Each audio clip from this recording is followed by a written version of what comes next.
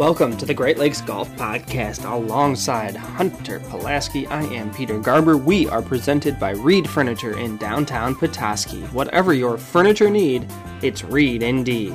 In today's episode, a look at local golf, including MHSAA Boys Golf Regionals. Hunter sits down with Tim Pierce, PGA professional at Birmingham Country Club, fresh off his PGA Championship appearance at Kiowa Island Resort.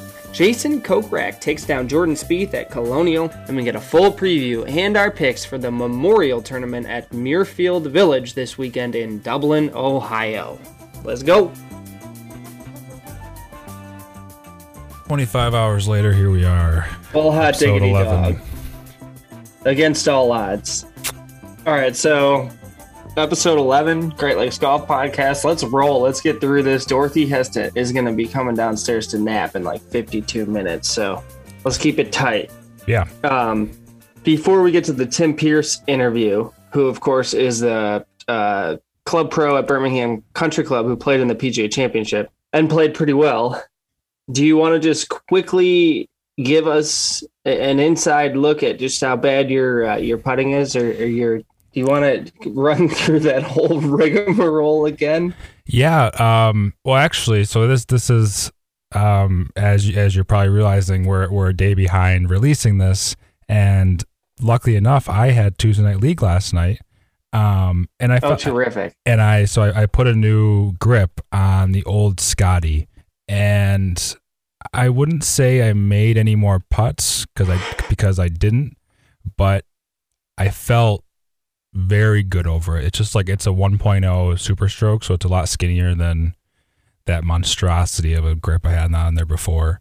Oh, it's slimmer than what you had. A lot slimmer. Yeah, it's okay. So actually, it fits the putter a lot better for the type of putter it is, and I think so you're kind of holding it a little bit more in your fingers now than in your palms. Exactly. Yeah, and I almost went like straight pistol, like original back to like very, very skinny. Because I think I feel the putt a lot better with those, but I just get like a crunch time putt over a 4-footer on 18. I don't know if that's, you want something a little bit, keep those hands a little calmer. So no, I didn't make any putts. But it feels better than what this weekend was an absolute. It was a disaster from start to finish. When you played with a different putter and then switched back to the Scotty. Yeah. I lasted 5 holes. We played Memorial Day, and I started on 5. Joined a group on 5, and I lasted 5 through 9. Made a 1.5 foot worth of putts, so I called it a day with that Scotty. And I think this is for the best. You know, you're so bougie. You're just going from Scotty to Scotty. If I had anything else that was worth mentioning to give a try, I would. Well, speaking of things not worth mentioning, I would bore everyone with my own terrible golf game, but let's just say that my irons will catch up at some point, and I'll be in good enough form come Cook Cup, which is like, I can't even believe this, but like not that far away. No. I will be ready to beat up on you and your brother Mitch once again. That's all that matters to me. It's funny enough that you mentioned that. So my sister is still in town. She works at the country club.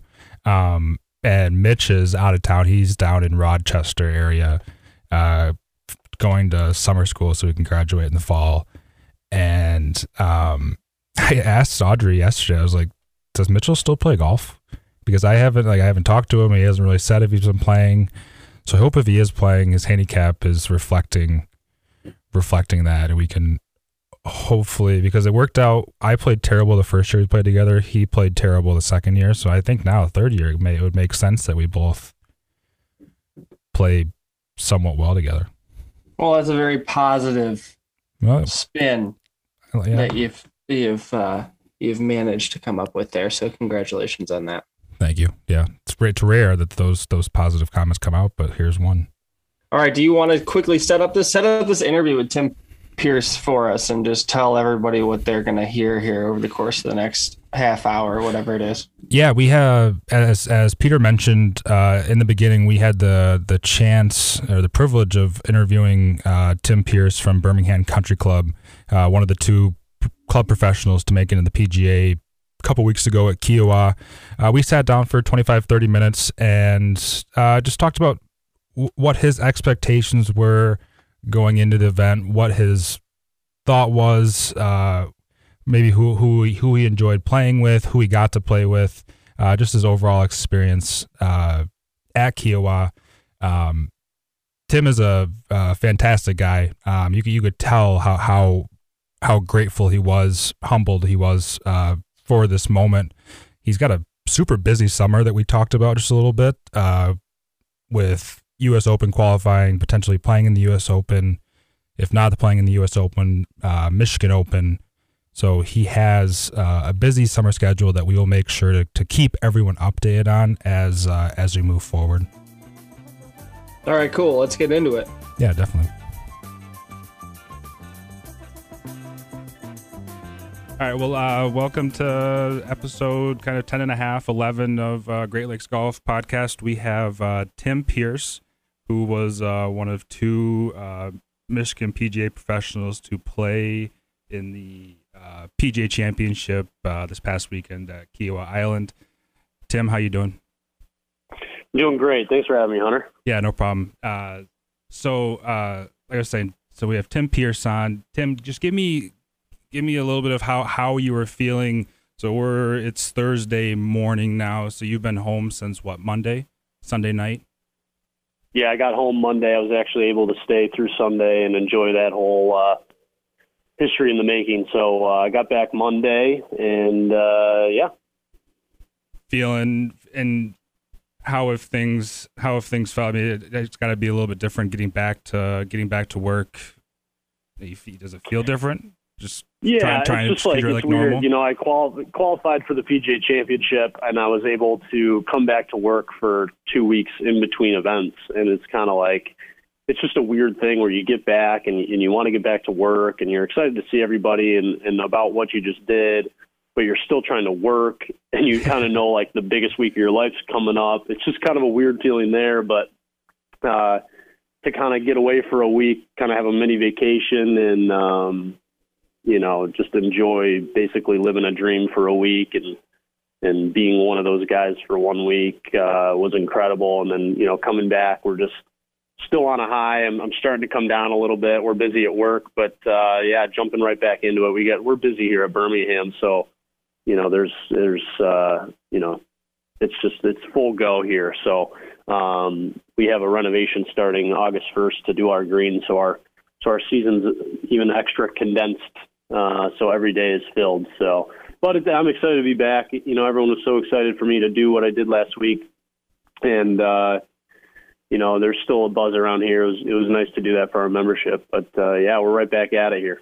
I can imagine they're more than proud to have you as a assistant there. To say, well, for sure, yeah, you know, it's club and connection. Yeah, no, it's so cool. Like I told everybody, it's like, you know, I'm super happy for myself, but I'm super happy for, you know, my family getting to experience all that, my friends getting to experience all that, and especially all these members that, you know, really came together and they were watching it all together in the men's grill. And, you know, we had a big Jumbotron outside for, you know, Saturday and, you know, having that out on a nice day out here, they're all able to watch it with each other, and they're, you know, all the group chats that they had going, and, you know, did you see what Tim just did? I mean, it's like endless stuff that, you know, I've been getting sent reaction videos and, you know, videos of me on TV doing my interviews, just really cool stuff. So they're all geeked up about it. It's pretty cool. Who did you mentioned you had the chance to stay there through the weekend. Going into Sunday, who did you think was going to win? You know, who did I think was going to win compared to who I wanted to win? Yeah, hard guys, head, yeah, you know, same. Exactly. So it's like Phil, he's just, I personally like Phil a lot. I think he's a great guy, and you know, for him to be really cool with the fans throughout his career is pretty special to watch, and he's obviously the fan favorite. So I showed up, Not really, I knew he played well the first 3 days. It's a matter of Sunday at a major golf tournament is completely different. And when you're paired with Brooks Koepka, who's won that thing twice, I think, and he's a very strong competitor in those major championships, it was hard to think that Phil could hold on. But especially the lead flipped after the first hole. Phil 3-putted for bogey, and Brooks knocked in a birdie putt, and boom, Brooks was the leader after the first hole. So it was kind of hard to think Phil was going to do it, but man, it was cool to watch him pull it off, and to witness history like that. I don't know if he'll ever be passed as the oldest guy to win a major. So to be there and with my buddies and getting to watch that whole experience with them and hopefully imagine myself there one day. So really, really cool day. Awesome to watch Phil pull it off. I was there on 18 with all my buddies and that huge mob. Fortunately, I wasn't one of the idiots that was trying to tackle Phil, but Crazy. But it was incredible, man. Incredible experience. Best week of my life by far. So before we talk more about really in depth about the PGA Championship, let's start at the PGA Professional Championship. So sure. Looks like you, after round 3, where were you in the standings? I see rounds of 67, 71, and 72. Where did that put you on the leaderboard? Yes, I think I was either solo 4th or tied for 4th, but I think I was solo 4th. It's whatever, but I was 4th with a pretty good cushion. I figured that, I was 5 under through 3 rounds, and I was playing really solid. My mindset was really good. I did a really good job of zoning everything out. It was my first event that felt like, as a club pro, that's kind of our major. Mm-hmm. And, with a huge incentive to play well, it's just really hard to, especially for your first time, to zone everything out. There's cameras everywhere.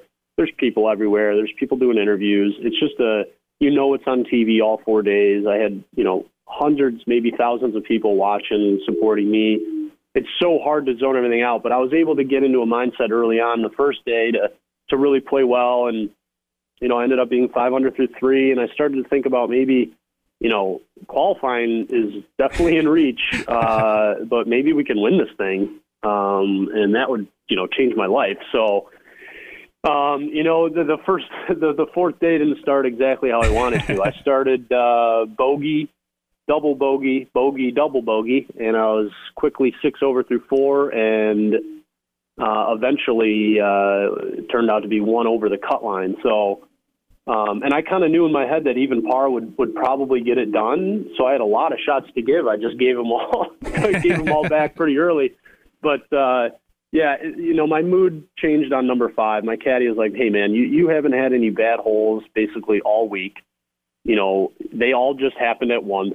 You've played so well all week. Just finish off strong. And it's like one of those things where I looked at myself and I'm like, you can either just kind of continue to crash and crumble and totally ruin this whole experience, or you can go out trying. So, I totally changed my mood. I started smiling and laughing and tried to just get into a good mental state. And, there's something to that, Hunter. I know you obviously know this game is crazy, crazy mental, but it's so hard to control your mind, but you have to do everything you can to just be happy, be appreciative of where you are, and know that, whatever you do, at least you did it trying and in a good state. So I was able to, I was nervous as can be coming down that back 9. I knew I had 9 holes left to try to qualify for a major championship. And, I was really proud of the way that I was able to finish it off and just stay strong. And that's why it was so emotional afterwards. And just the feeling of, all that stress and anxiety just release. It was the greatest high you can ever have. I can imagine. And I've seen this question asked to you already just this past week, but it's got to be you got to feel you're 25, correct? Correct. Did you think? You've been a PGA member now for 4 years? Yes. Yeah. February of 2018. So just past 3 years now. So, in your mind, looking back, when you were coming into the program, did you think you were going to be in the PGA Championship into 2021? No, man. I mean, this whole goal that I accomplished was a lifelong goal. Right before I got actually in my interview to get my Birmingham job, the guy kind of knew I was a player and he knew it was important to me, but he goes, how important is it? How much do you need to practice and play? I said, I'm not going to stop playing until I play in a major championship. But I'll tell you right now, Hunter, I'm not going to quit playing at this point. But yeah, it's so cool to be able to do that. But I think just knowing that, being at the National Club Pro, on my second try being down there, my first time at the PPC, I was like, I'd probably play in a few of these in my lifetime. What if we just, if I felt freed up to just get it done the first time? Mm-hmm. Because if I can do that, maybe it'll free me up for the next time. So it definitely has. I'm super, super grateful that it happened this early. And now we just, we got to reset our goals, I guess. Yeah. So, but yeah, it was incredible, man. The feeling of getting that done, a lifelong dream. And, my buddies, they all know it was a lifelong dream. They wouldn't have missed it. So I had a bunch of buddies come down and they knew just how special that was for me. So it was just such a special week for me, my family, my friends, and hopefully we can do it again. Yeah, definitely. So what day did you get down there last week? So I got there on Saturday before the week of the event. So got down there Saturday, went to the beach, kind of relaxed, woke up Sunday. My caddy showed up. He did his COVID testing. He ran into, he was the second one in line at COVID test, and he was right behind Martin Keimer.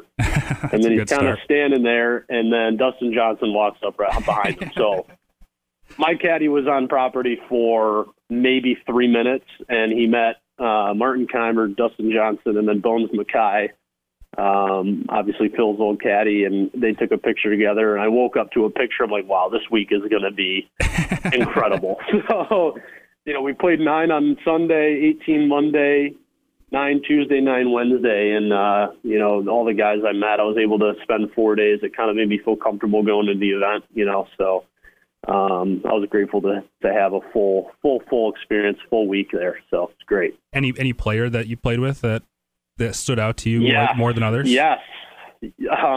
Sunday I played by myself. I played the front 9. It was kind of a ghost town. Mm-hmm. At the time, I walked to the range on Sunday. There's Adam Scott. So there's just me and Adam Scott there. There was no fans there yet. And I'm like, this is already like crazy. Like I'm hitting balls next to Adam Scott and the range, the grass is just perfect. So then we kind of like spend all day. We see a few guys, and obviously there's still an event going down in Dallas. So there's a lot of guys that are going to show up on Monday. So we show up on Monday, and that's kind of when it hit me. It was like I walked out of the locker room, walked out of the clubhouse to the putting green, and there's Jordan Spieth, Ricky Fowler, Justin Thomas, Dustin Johnson, Phil. They're all just like putting. And there's probably 1,000 people lining the putting green. And I'm like, I looked at my caddy. I'm like, dude, I can't putt right now. No chance I can putt right now. So I'll be back in an hour. We tried to, yeah, exactly. So that's when it really, really hit me. But I was able to go play the front 9 with Omar Uresti, who won the National Club Pro down in Florida. And then we were making the turn, and we saw Matt Kuchar kind of walking to the tee. And Omar and him, obviously have met before. So Kuchar joined us on the back 9. I was able to play 9 holes with Matt Kuchar. And then Webb Simpson caught up to us on 17. So we played the last 2 holes with Webb Simpson.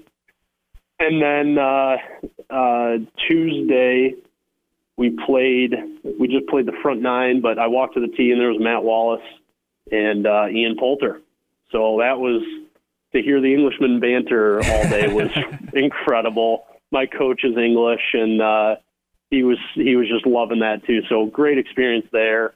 And then Wednesday we played the back 9 with Ben Cook and Stuart Smith, a couple Club Pro guys. And yeah, man, it was really nice to because those guys are all normal people. So to be able to talk to them like they're normal guys, it made me feel like I'm supposed to be here with them and just to watch them practice. It was incredible, man. It was so cool.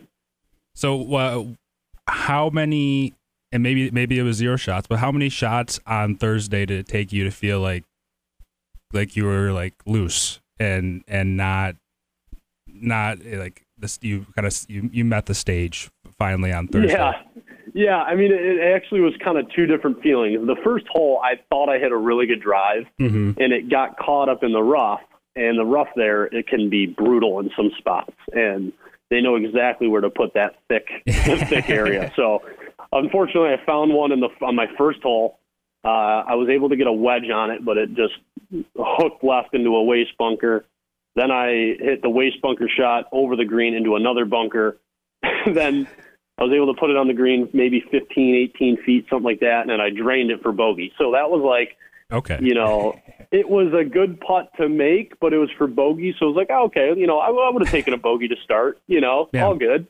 And then the next hole I three-putted. I was still feeling a little nervous. And then parred my third hole. And then the fourth hole, number 13, I made maybe a 25-footer for birdie. And, my family and friends and a couple members were down watching me that day, and they just erupted. And that's when it was like, all right, we're off and running. We're going to have to play really, really well to get this done. But that birdie was huge, kind of freed me up. So kind of two different feelings. Making bogey on the first, I was like, oh, okay, whatever. This is, I expected this. But then making birdie on 13 was like, all right, here we go. We're having fun now. So that was kind of the two spots where I really settled in, and honestly didn't feel any nerves from there on out. That's awesome. So it was awesome. What were your expectations going into the week? Obviously, kind of like everything in life, I don't really expect.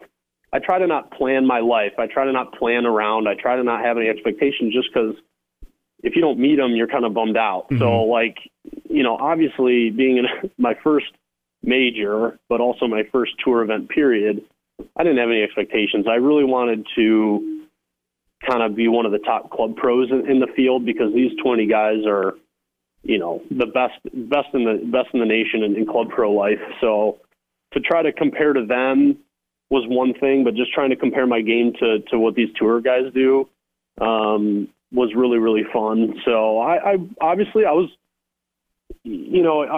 disappointed that I missed the cut and disappointed I wasn't Love Club Pro, but, learned a lot about where my game is and where it stacks up and where I can get better. And I played pretty good to shoot 12 over in 2 days. It's easy to really blow up there. Oh yeah.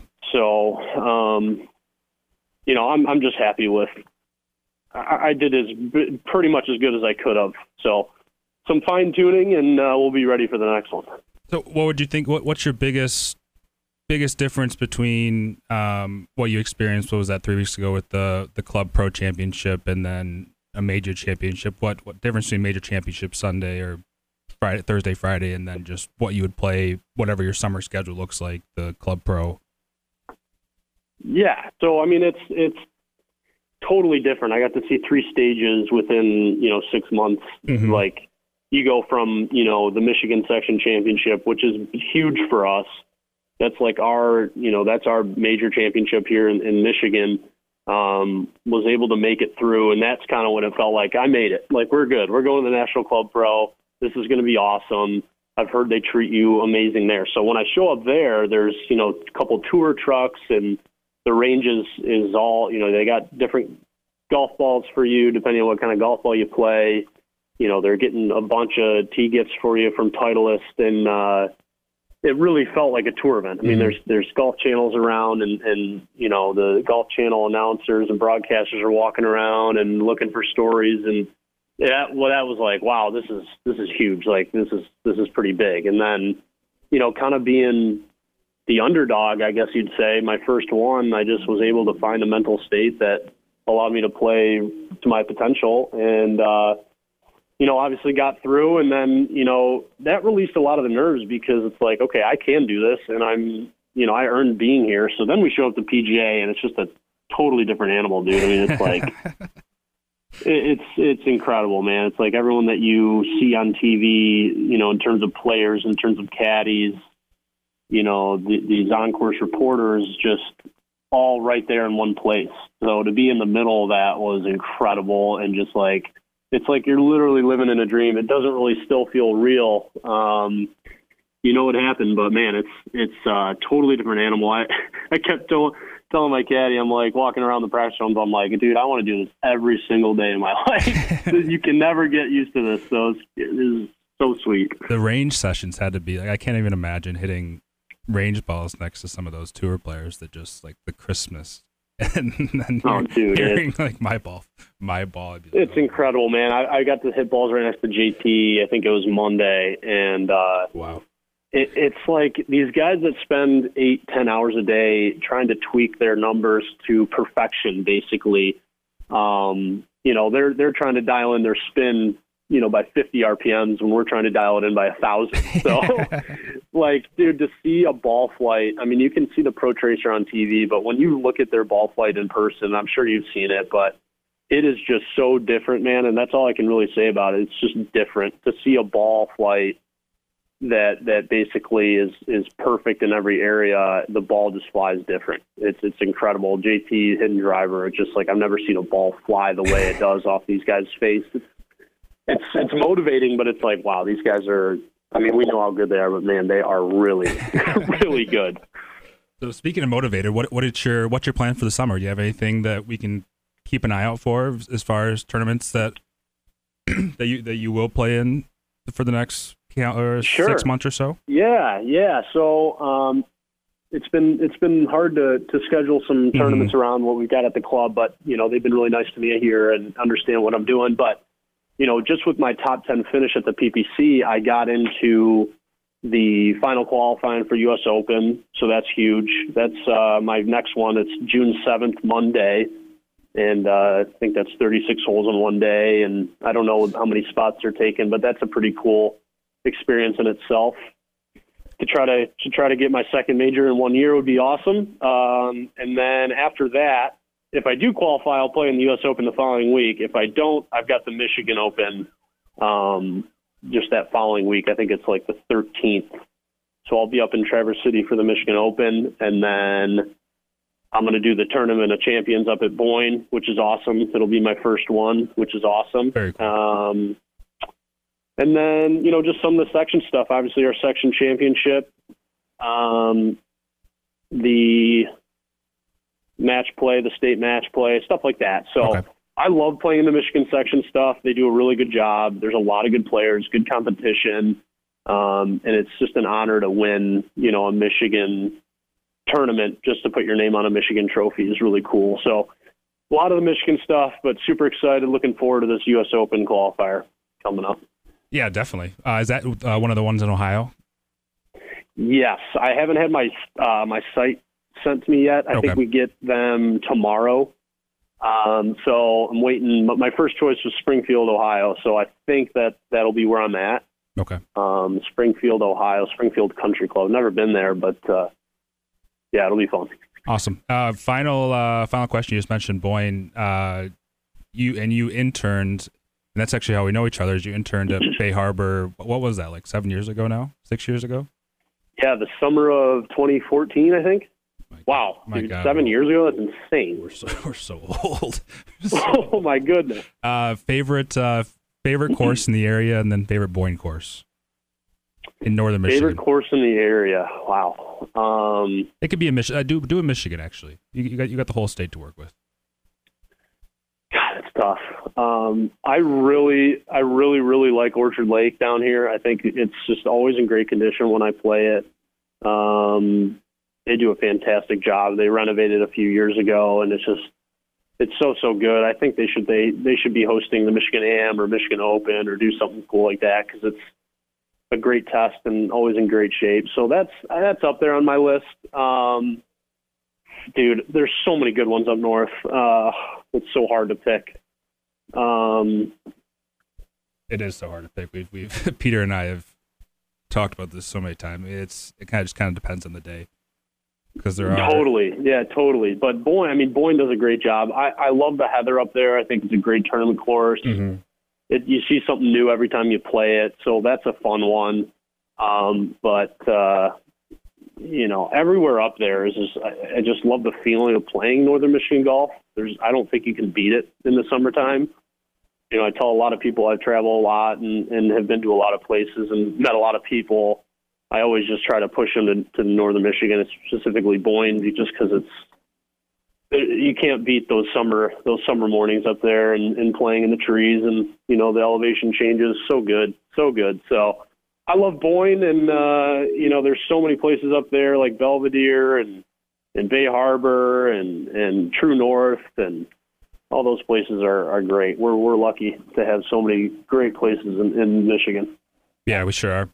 So yeah, Tim Pierce, thank you so much for coming on. This was a pleasure. Speaking of golf in northern Michigan, I expect you to come up here this summer. Find time, and I might have to come down to you, based off of your busy schedule. Yeah, let's do both of those. Hopefully maybe we're on India for either the Michigan Open or the Tournament Champions in late July. Hopefully we can link up. Oh, perfect. Is that still out at the mountain? Yeah, they have. Yeah, exactly. Okay, cool. Mountain. Yeah. I think it's July 26th to 28th, something like that. All right, I'll come out and watch him. Sounds good. Thanks for having me, Hunter. Yeah, of course. Appreciate it, man. Talk soon, man. All right, sounds good. Thanks, Hunter. That was great hearing from Tim. I look forward to following him the rest of the summer. Hopefully he keeps up the great play. Speaking of great play, let me quickly congratulate Traverse City Central and West, who made it through their MHSAA regional in Saginaw this week, coming in first and second. Saginaw Heritage was the other team to come through that regional, so they will be teeing it up in the state championship. And then there's some action going on today, right, as well, on the high school front that you want to update us on? Yeah, just and that was the first time both Traverse City schools have qualified for the state finals at the same time in at least the last decade. So some pretty decent scores there. They're going to go play down there at Forest Acres West, the harder of the two Michigan State golf courses.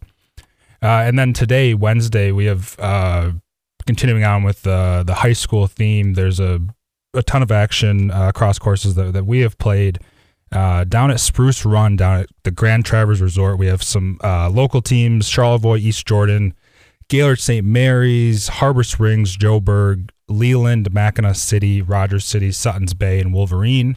They're all playing at, as I said, Spruce Run today. What are your thoughts on Spruce Run? You ever played it? Yes, I have. Several times, in fact. I actually think it's kind of sneaky hard. Like the Wolverine it's harder than the Wolverine. Oh yeah, it's not as hard as the Bear, obviously, but of the three courses at the resort, it's the second hardest. I would say the Wolverine's one of the easier golf courses in northern Michigan. Yeah, it's nice. I would friendly off the tee. You can go really low out there. Yeah, so a Spruce Run is like it will still yield some like lower scores. I think I remember some guys putting up some decent numbers there, shooting in the 60s.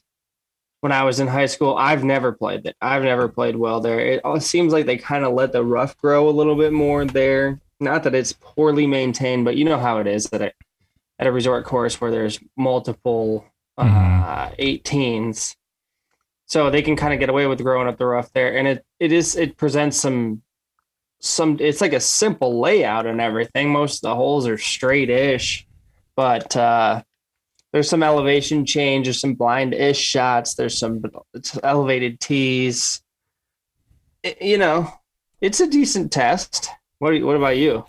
I'm a similar boat. Never fared well here because we always played that 2-day tournament. So you always like hung on Spruce, and then you just tried to post a number on Wolverine and hope that would be good enough. Because there's that stretch where it seemed like I always started like just on 17 or 18 on the back nine. So like that stretch of, I want to say it's 3, 4, and 5, the uphill par 4, downhill par 4, uphill par 4. All those 3 holes back are just, it's tight, and the landing areas are not friendly.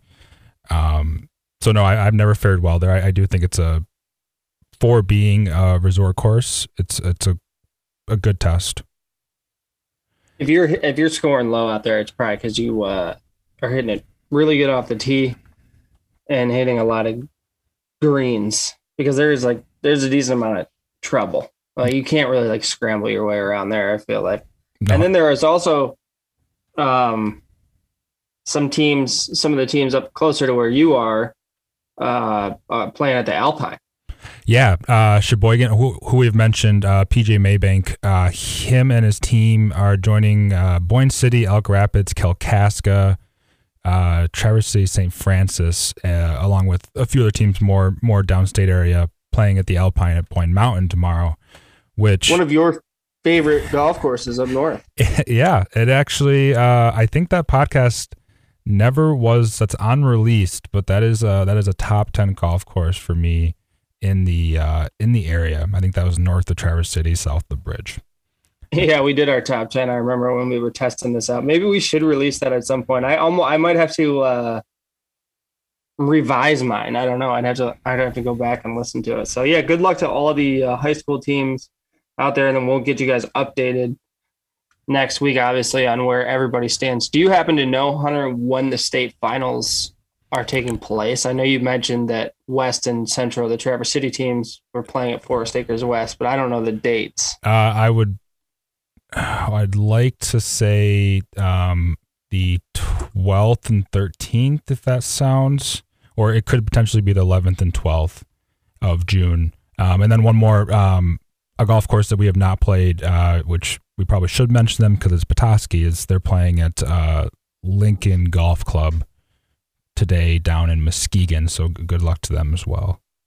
Yeah, June 11th and 12th is correct. Cool. Yeah. So we'll keep a close eye on that stuff as well for you guys and update you as we go along. So on the professional side, Brian Stewart tied for 56 at Colonial, had a decent week. He looks to be taking the week off along with Ryan Brem, who's from Mount Pleasant, also taking the week off. Joey Garber is back in action this week after a week off on the Corn Ferry at the Rex Hospital Open, where he is a former champion. So back at a golf course where he's had some success. He is 45-1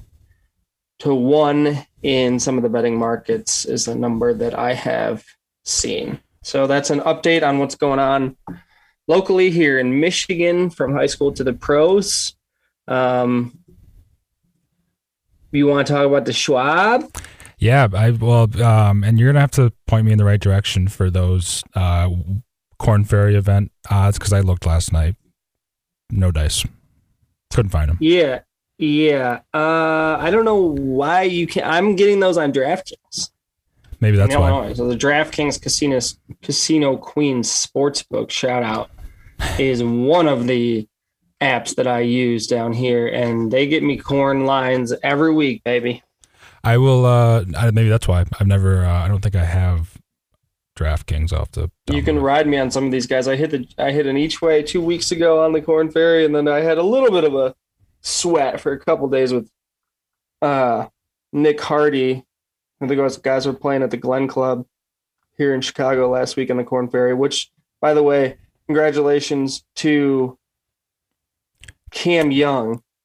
24-year-old Cam Young. Wire to wire, back to back. He's led the tour after 8 consecutive rounds. That's such a silly statistic. I don't know that that's ever been done on any tour. So just like playing flawless golf for 2 consecutive weeks, gets 2 victories and a PGA Tour card out of the deal. So also gives hope to some of those other guys that are a little bit back, because I think he came from maybe the high 60s in the standings and is now obviously sure to be getting his card, given that he's won back-to-back weeks. So while he was winning on that Corn Ferry, your boy Jason Kokrak was winning on the PGA Tour. How much did that sting not to be on him since you've been riding him all spring? Yeah, I was say he's been my boy for the last 8 weeks, but not this week for some reason. I did not bet Jason Kokrak this weekend, which is just, it's so silly. It's one of those things where you're absolutely kicking yourself on Sunday, because I would have said, like, beginning of the year it was probably Brian Harmon who I was riding the most, but it's Kokrak's taking over just because And I guess we should have maybe seen this coming because he has been trending so well. His ball striking is so damn good. And the amount of putts he was making, I mean, he made more putts in those 4 days than I've made in the last 4 years. So, I mean, it's a very good equation for success that he's put together. Yeah, it's from a gambling side and a prognostication side. There's a couple lessons in Kokrak's victory. One is it ain't over till the fat lady sings, and even when you have a guy like Spieth out in front, 1 clear of Kokrak teeing off on Sunday, and then 5 clear of third, effectively playing match play 1-on-1. Not match play, but playing against one person. Mm-hmm. To win a trophy and can't get it done. Obviously, he said he didn't have his swing all day or whatever. And the other lesson is great ball strikers, when they're hot, only need like 1 or 2 rounds with a hot putter to win a golf tournament. You know, like you don't have to be, if you're gaining consistently tee to green, you can be field average or slightly above over the course of 4 days and win a tournament. It's a more predictable formula than gaining a lot of strokes around or on the greens and trying to parlay that into a calling that form and trying to think that you're going to ride that. That being said, I'm going to bet on Sebastian Munoz this week, who gained 10 strokes putting. So obviously I'm not immune to making these mistakes, but Kokrak is one that hurts a little bit because it feels obvious in retrospect. Yeah, it was crazy to see those odds that the books were given on Jordan going into Sunday. You were losing. I mean, it was like plus or minus 120 for him to outright going into Sunday's round. I don't think anybody even outside of. Well, people were clicking that. Oh yeah, I'm sure they were. I would have clicked it if you told me that I had to bet. Well, I wouldn't have clicked it, but. I was feeling silly for not picking Jordan, or at least pointing out the fact that they could just call the tournament the Jordan Spieth Open. This is now his second, right? In addition to 1 victory and then like several other top 10s, I think. I mean, like he doesn't play bad on that golf course, except for apparently on Sunday. And he really did just not. He was like told Dottie Pepper, I don't have my swing, blah. Well, yeah, that was apparent. So it was not like he was lying. No, I think we all saw firsthand he was certainly not lying. But still really surprising. I'm sure. Yeah, you're right. You think this Spieth haters are probably saying, see, just like Brooks haters were saying, see, he can't win after the PGA. But, yeah, I would be a lot louder if Justin Thomas was making. I don't think he's finished top 10 since he won the Players. Yeah, he's live this week. An irons course. He just can't, he's obviously not putting well. I would say if he hits it to 2 feet, he'll play well. This is a lesson. Like, if you like Justin Thomas this week, you should ride him. You should not let a cold putter hold you back. This is an approach golf course, obviously. It's a Nicklaus course. So really it's going to bring out the irons, and then it's just like you have to hit the fairway. Or a high percentage of fairways. So he struggles there, but he doesn't have to hit a driver necessarily all the time. So like with Kokrak, he's not a great putter. Granted, he's putting much better, and that's the reason that he's been in the mix more often this year than he ever has been before. But all it takes is 1 or 2 rounds. JT makes a few putts, and he shoots, 6 or 7 under at Memorial, and look out. He can make nothing and shoot 1 or 2 under. He's proven that, obviously. And the winning score here is not super low. No, that's a good point. No, and on continuing on with the Colonial review, I thought for a second there, based off of that start that Jordan and Jason had on Sunday, I thought that Charlie, I think he posted 31-ish on the front side. If he could have matched that on the, obviously maybe not matched it, but gotten closer on the backside, I convinced myself that there was a chance. I'm not sure if you got quite to that, but I thought. Oh yeah, I talked myself into it for a minute. I thought maybe they'll back up. When they were playing, they came out of the gate playing so poorly. It was like, what am I watching? Kokrak takes 2 out of the trap on 1 and 2 are 2 of the easier holes on that golf course. And they came out and they were both like, they were 1 and 2 over, something like that. It's just not pretty. And obviously Kokrak recovered and Jordan never really did, at least not enough. But yeah, I was watching that thinking, because I had given up, obviously. I was too far back, in my opinion. It was a 2-man race, which proved to be true in the end anyway. But yeah, I definitely was like, I talked myself into thinking 11 or 12 could sneak into a playoff if they were going to really play that bad. But speaking of which, we should disclose our, let's take a look at the receipts here. I had some misses last week. I thought Kuchar would play well, which that was a reach. Neiman didn't play poorly and had it going on Sunday before he backed up at the very end of his round, but tie 52 or whatever isn't going to cash any tickets. And I missed on Chris Kirk, but I was thankful for the Poulter top 40 and Answer top 20. And then I backed up my Hoffman outright since I did not have an each way at 40-1 with a top 20 and a top 30. So that kind of stabilized my week, but certainly not perfect. No, it was a tough week for me as well. Obviously, I was my swan song of outright was Charlie Hoffman, and I doubled that. I didn't double down. I rebet, went back to the well on Friday night, thinking after that really good round he played on Friday, I go, he's got a decent chance. I think he was only 3 or 4 back at that point. You love doing that. Oh, love it. Oh yeah, no, big time. That's what kind of a number were you getting right then? I don't even want to tell you.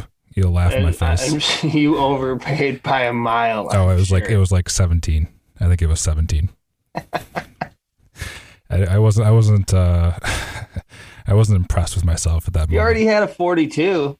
What's 17?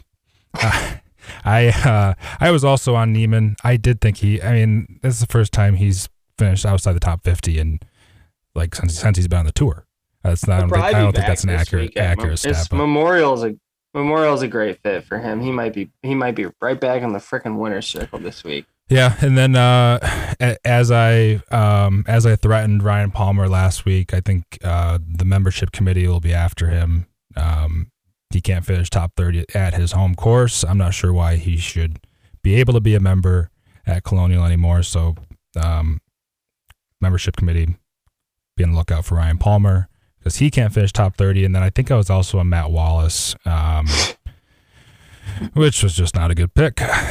Not much more. You need to screenshot all our stubs and post them on Twitter. Maybe if we keep track of our own losses, we'll be a little more careful with the picks that we give out. Well, it's actually one of the, not to get too far off track, but 3 or 4 years ago, before legal sports betting, what you had to use, there was no really way of like a good way of keeping track of what your net total was.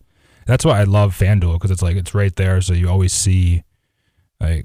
It's much easier to keep track now with sports books the way they are in 2021. You mean just like your running tally, your balance? Yes, exactly. More or less. Yes. Yeah, and transactional report.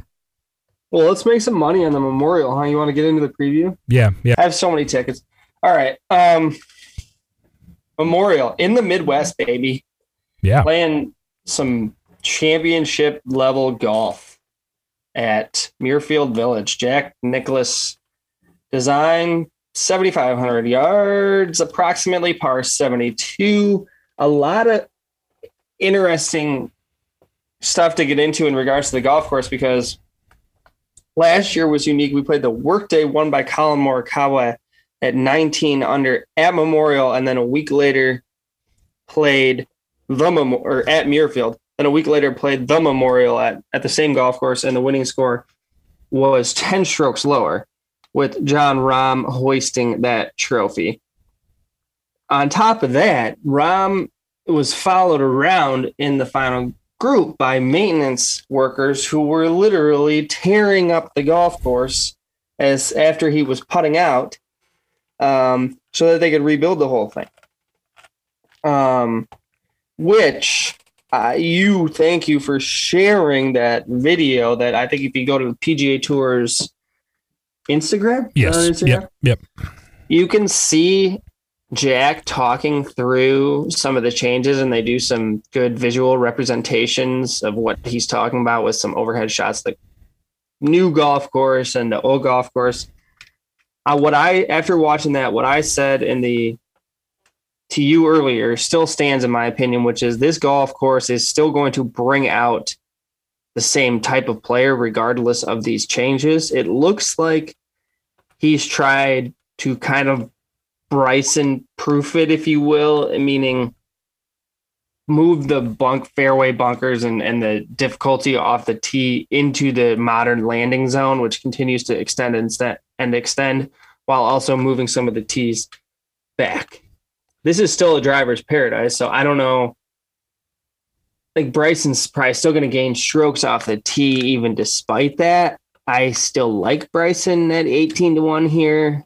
This is obviously a good golf course for him, given his history. But I would just say, in regards to the golf course, probably not going to play quite as difficult as it did last year when Nicklaus seemed almost like upset by how low the winning score was at the workday, and he wanted to sort of take it out on him at the following week. I mean, Rahm shot 41 on the back and won. The golf course can be very difficult. I expect this winning score to probably be more consistent with previous years. The last year will be more of an outlier. So, I don't know, 12 to 15, maybe something in that neighborhood. So still one of the tougher courses on tour for a regular event. Would you agree with that it's still going to bring out the same type of, like, we're still looking for the same profile of player, which is somebody who's has a good total driving, like a good player off the tee, though not necessarily a bomber. Like a Keegan Bradley, Abraham Answer type guys who hit lots of fairways and hit at a decent distance, and then good with long irons. Yeah, that kind of seems like what from what I took from that video, it was nothing, no major altercations to the golf course. It looks like there was, as you mentioned, to quote unquote Bryson proof it.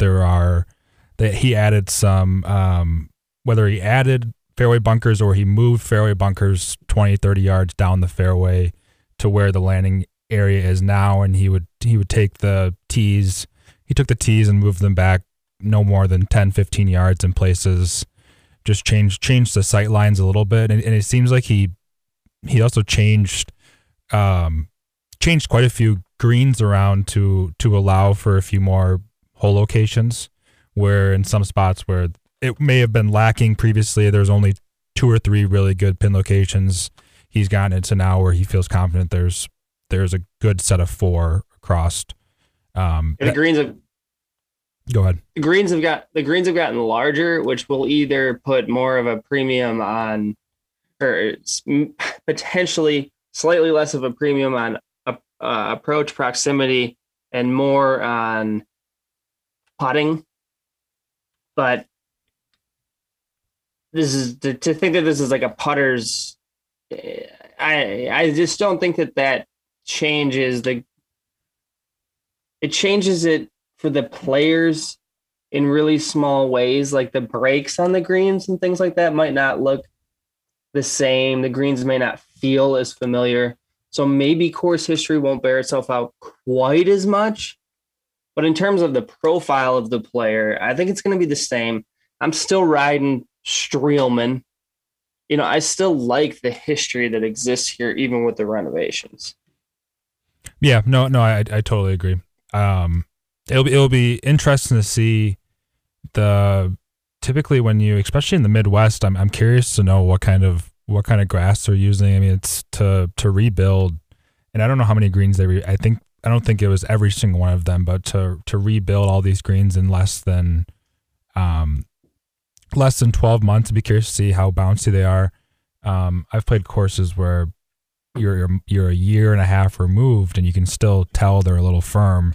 And then, but part of the reason he did this was to put in whatever that underground stuff is. Oh, he did the okay, it's the same thing that Augusta has. Yeah. What's that thing? I figured you would know what that's called. Well, you worked at a golf course. Yeah, I worked in a golf shop, not across the road of maintenance. It's called. You should be aware of this. Oh, well, I think you should too.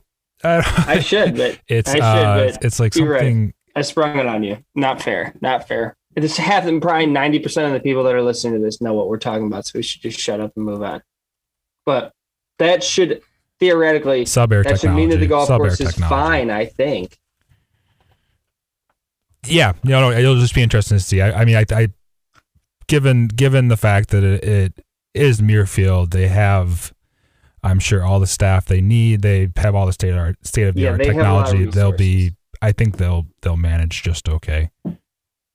So, do you have guys that knowing that we're targeting good drivers, long irons, form, and we like some of the history? Should I go through the odds board and then we can get to picks? Yeah. Run through the top of the odds board and see what we're looking at. This may have changed, and there is quite a bit of difference from book to book. Rahm is 11-1 as the favorite. Hovland and Justin Thomas are second favorites at 14-1. Then it's Cantlay, who's had great success here. Morikawa obviously won the workday. Xander and Spieth at 16. DeChambeau seemingly underpriced at 18. Finau all the way up to 20. I know several people who have tickets in the 30 range, which I think is a pretty good number. He has great history here. Corey Connors, Hideki, 25. Matthew Fitzpatrick, who I think was top 5 here last year, may have even been third when it was really, really tough, 28. Neiman and Reed, 33. I do like Neiman's skill set here. Horschel, 40. Keegan Bradley is 45-1 to win the Memorial. Unbelievable, along with Cam Smith.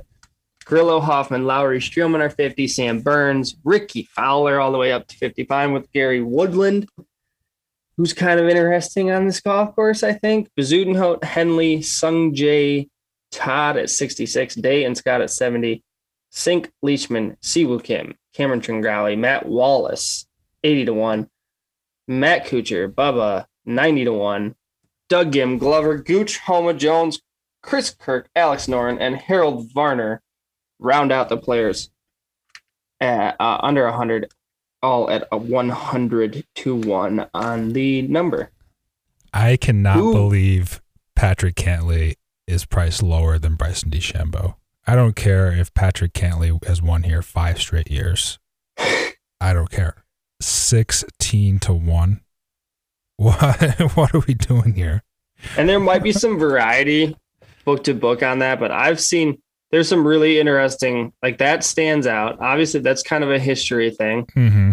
I like Cantlay this week. I'm obviously not betting 16-1. I did bet Bryson at 18 because I thought that's a really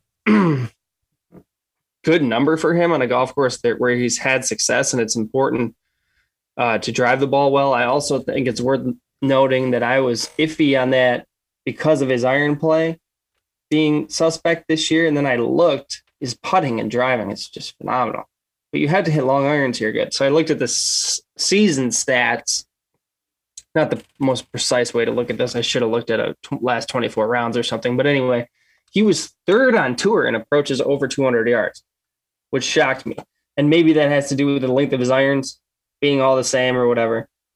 He's gaining in his longer irons what he's losing with his shorter irons, which has never been a huge strength of his, maybe. But that made me more confident in backing Bryson this week at 18. Yeah, I don't dislike that pick. I can't. Those odds though for those first, what is that, 6 guys, they're pretty. I know Rahm just won here last year and his form is, but the field's too good to take Rahm at 11-1. Yeah, any of those guys. I mean, I think the Bryson's the first guy you come across, so you go, okay, I think that checks out with the value and the course they're playing and the type of player you need to be successful at this course. But those first 6 guys, my goodness. Yeah, the next one that I think you come across that is interesting from a value standpoint is Neiman. I am not betting him, but I think his number has drifted a little bit because he was only so-so. He's 17 for 17 made cuts. Crazy. I mean, he's a machine. Absolutely. And machine. He hits tons of fairways and hits it very straight and is good all the way through his bag. So I'm hard pressed to think that he's not going to be somewhat of a factor this week. Maybe he's a better finishing position bet if you can get a decent number. But then the next guy who stood out to me from a value standpoint, Gary Woodland, is pretty interesting, and 55 is a decent number here. But I ended up going with Sung J M in this range at 66 because he was 65 when I got him a PGA ticket. He played great. He played fine. He almost won. Not really. I mean, he was in contention through the front 9 on Sunday. Mm-hmm. Why do I think that he's going to play poorly at Memorial? I don't really. I think this long irons and straight driving, consistent, lowish winning score is good for him. So I picked that up. I like Matt Wallace at 80. He was like 4th here last year, I think. And it seems to be like it would be a really good golf course for him. And then in terms of outrights, this is not long shots. Is such a great field that I think long shots are not a super great play here, but this is a tournament that historically can generate like some breakthrough type of winners. Sebastian Munoz, I mentioned towards the top, like 125-1, I think is probably fair. I liked it enough to click it. Coming off a good week, this course should be a little better for him than I think Colonial. He's not going to gain 11 strokes again, but maybe he can do more with his ball striking this week and not rely so much on the putter. But he's a guy that tends to sort of flash, play really well for a few weeks, kind of fall back a little bit, come back. So I'm hoping maybe I'm hitting him on the upswing here. And then I also took a finishing position on this guy, but I thought this number was not correct, which is 150-1 on Cameron Davis, who's phenomenal with his driver. He's great with his long irons. Australian. He's having a really solid year. He is a guy that I think a lot of bettors and gamblers probably know and are aware of, and guys who play daily fantasy, but the average tour fan probably doesn't know who this guy is, but he is full of potential. And really, this golf course should suit him. So 150-1 with an each way on both him and Munoz at 125. And then I also have Cam Davis to top 40 is plus 150. I like that Cam Davis number, plus 150. That's really good. He's sort of more of an outright play, but I happen to be just particularly bullish on him this week because I think the form is good enough. And this golf course should really suit him. Like this is a good track for him. Mm-hmm. Well, as you are aware, I'm retired from outright betting. For 1 week. No. You'll be back. No, several weeks. You're not going to place an outright bet at Torrey Pines. Heck no, I'm done. I'm absolutely done. Wow. I thought you did a golf gambling podcast. Am I mistaken about that?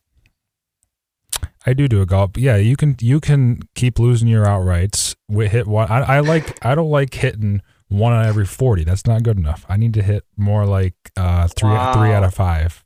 Wow, you're selling me short. It was not that long ago we hit Sam Burns at 80-1. That's true. And Joel Damon wasn't far behind at 42-1. So it was 45. 46, 45. Yeah. So no, I just no. There's just different strokes, different folks, sort of thing. So who's your finishing positions? My finishing positions this week. So we have mentioned his name a couple times already. just on this preview is Gary Woodland. He was he finished top 25 last year at this edition of the tournament, so the Memorial. He is plus 115 to top 40. I like that number. I think he hits it far enough and straight enough to contend here. We'll see if he's making any putts. And then Charlie Hoffman, who obviously we did not cash that ticket last weekend, but I like him a lot to top 30 at plus 125 if he can hit his driver just somewhat straight, just decently straight. I see some serious value at plus 125. His form is absolutely phenomenal. And then that's a good number too, because I have that at plus 110. Yeah, no, I do like that number. So that's on FanDuel. And then you mentioned Kevin Streelman. I will be on him. I just have to check and see what the numbers are, if I'm going to go top 30 or top 40. And then my last pick, Billy Horschel. He played well last week on Sunday, even on the weekend. Was never really in contention given the nature of the tournament, but he did play well. And then he also played well last year at this tournament. I believe he was top 15. Yeah, he was T13 last year at plus 1. And there was only 9 guys under par last year, 10 guys. So yeah, I don't think it's going to play quite like that this year. No. So I do like I think Billy. you're going to have to make a few more birdies. That's why I think guys like Cam Davis and Munoz can come into play maybe here. Mm-hmm. So those are kind of my 4 picks that I like. Just finishing positions. You know what? I think it's it's best for myself and my sanity to stay away from outrights. Well, we're both on Hoffman and Streelman. Yep. So those can't possibly hit. Well, Gary Woodland I'm on too. Streelman to top 30 plus 110. I love his form and his history. Hell, I wouldn't be totally surprised if he won here. He's not going to make my outright card, but I think he's a solid bet and a pretty good DraftKings play. I'm on Hoffman plus 110 to top 30. I second what Hunter said. He needs to hit his driver in the fairway. From there, even sometimes, doesn't have to be every time. Yeah, just hit 60% of the fairways. 50, go 8 of 14. I like that.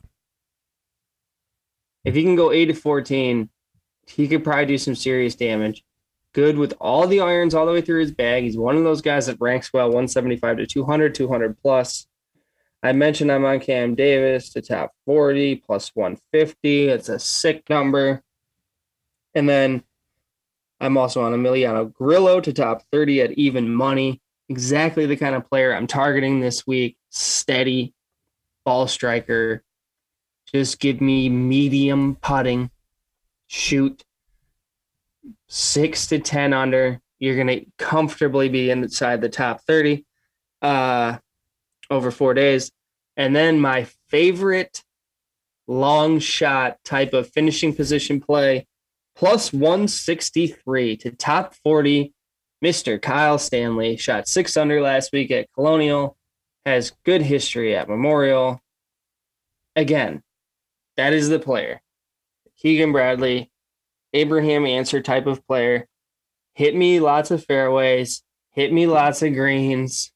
Don't 3-putt. Birdie the par 5s. Shoot a couple under a day. Don't make any big numbers. Streelman, Hoffman, Grillo, Stanley, they're all in that category. Granted, I like Bryson on the outright because of the talent, the history, and the value. Mm-hmm. He's not exactly that kind of a player, but he is his own type of player. So I just like him when he's at a good value. So that's kind of how things are going to shake out for me this week, I think. No, I'm excited. This is one of my favorite. I think this is, for me, a top 7 or 8 event for the year. So yeah, I like Bay Hill a little more than this. Mm-hmm. Even though this one's in the Midwest and I hate Florida golf, but that's the reason for me right there. You just said it. So it's cool to see this, even though it's in Ohio. I mean, say what you will about the state of Ohio. Jack Nicklaus also went to Ohio State. But I still prefer they play it in Ohio than in Kansas. So it is what it is. And it's a great golf course in terms of bringing out elite players and also players who are either, like a Kyle Stanley or like Ben On got into a playoff here, like if you can ball strike, you don't have to make that many birdies. So it gives us hope for the Sebastian Munoz and Cam Davises of the world. Exactly. All right, Hunter.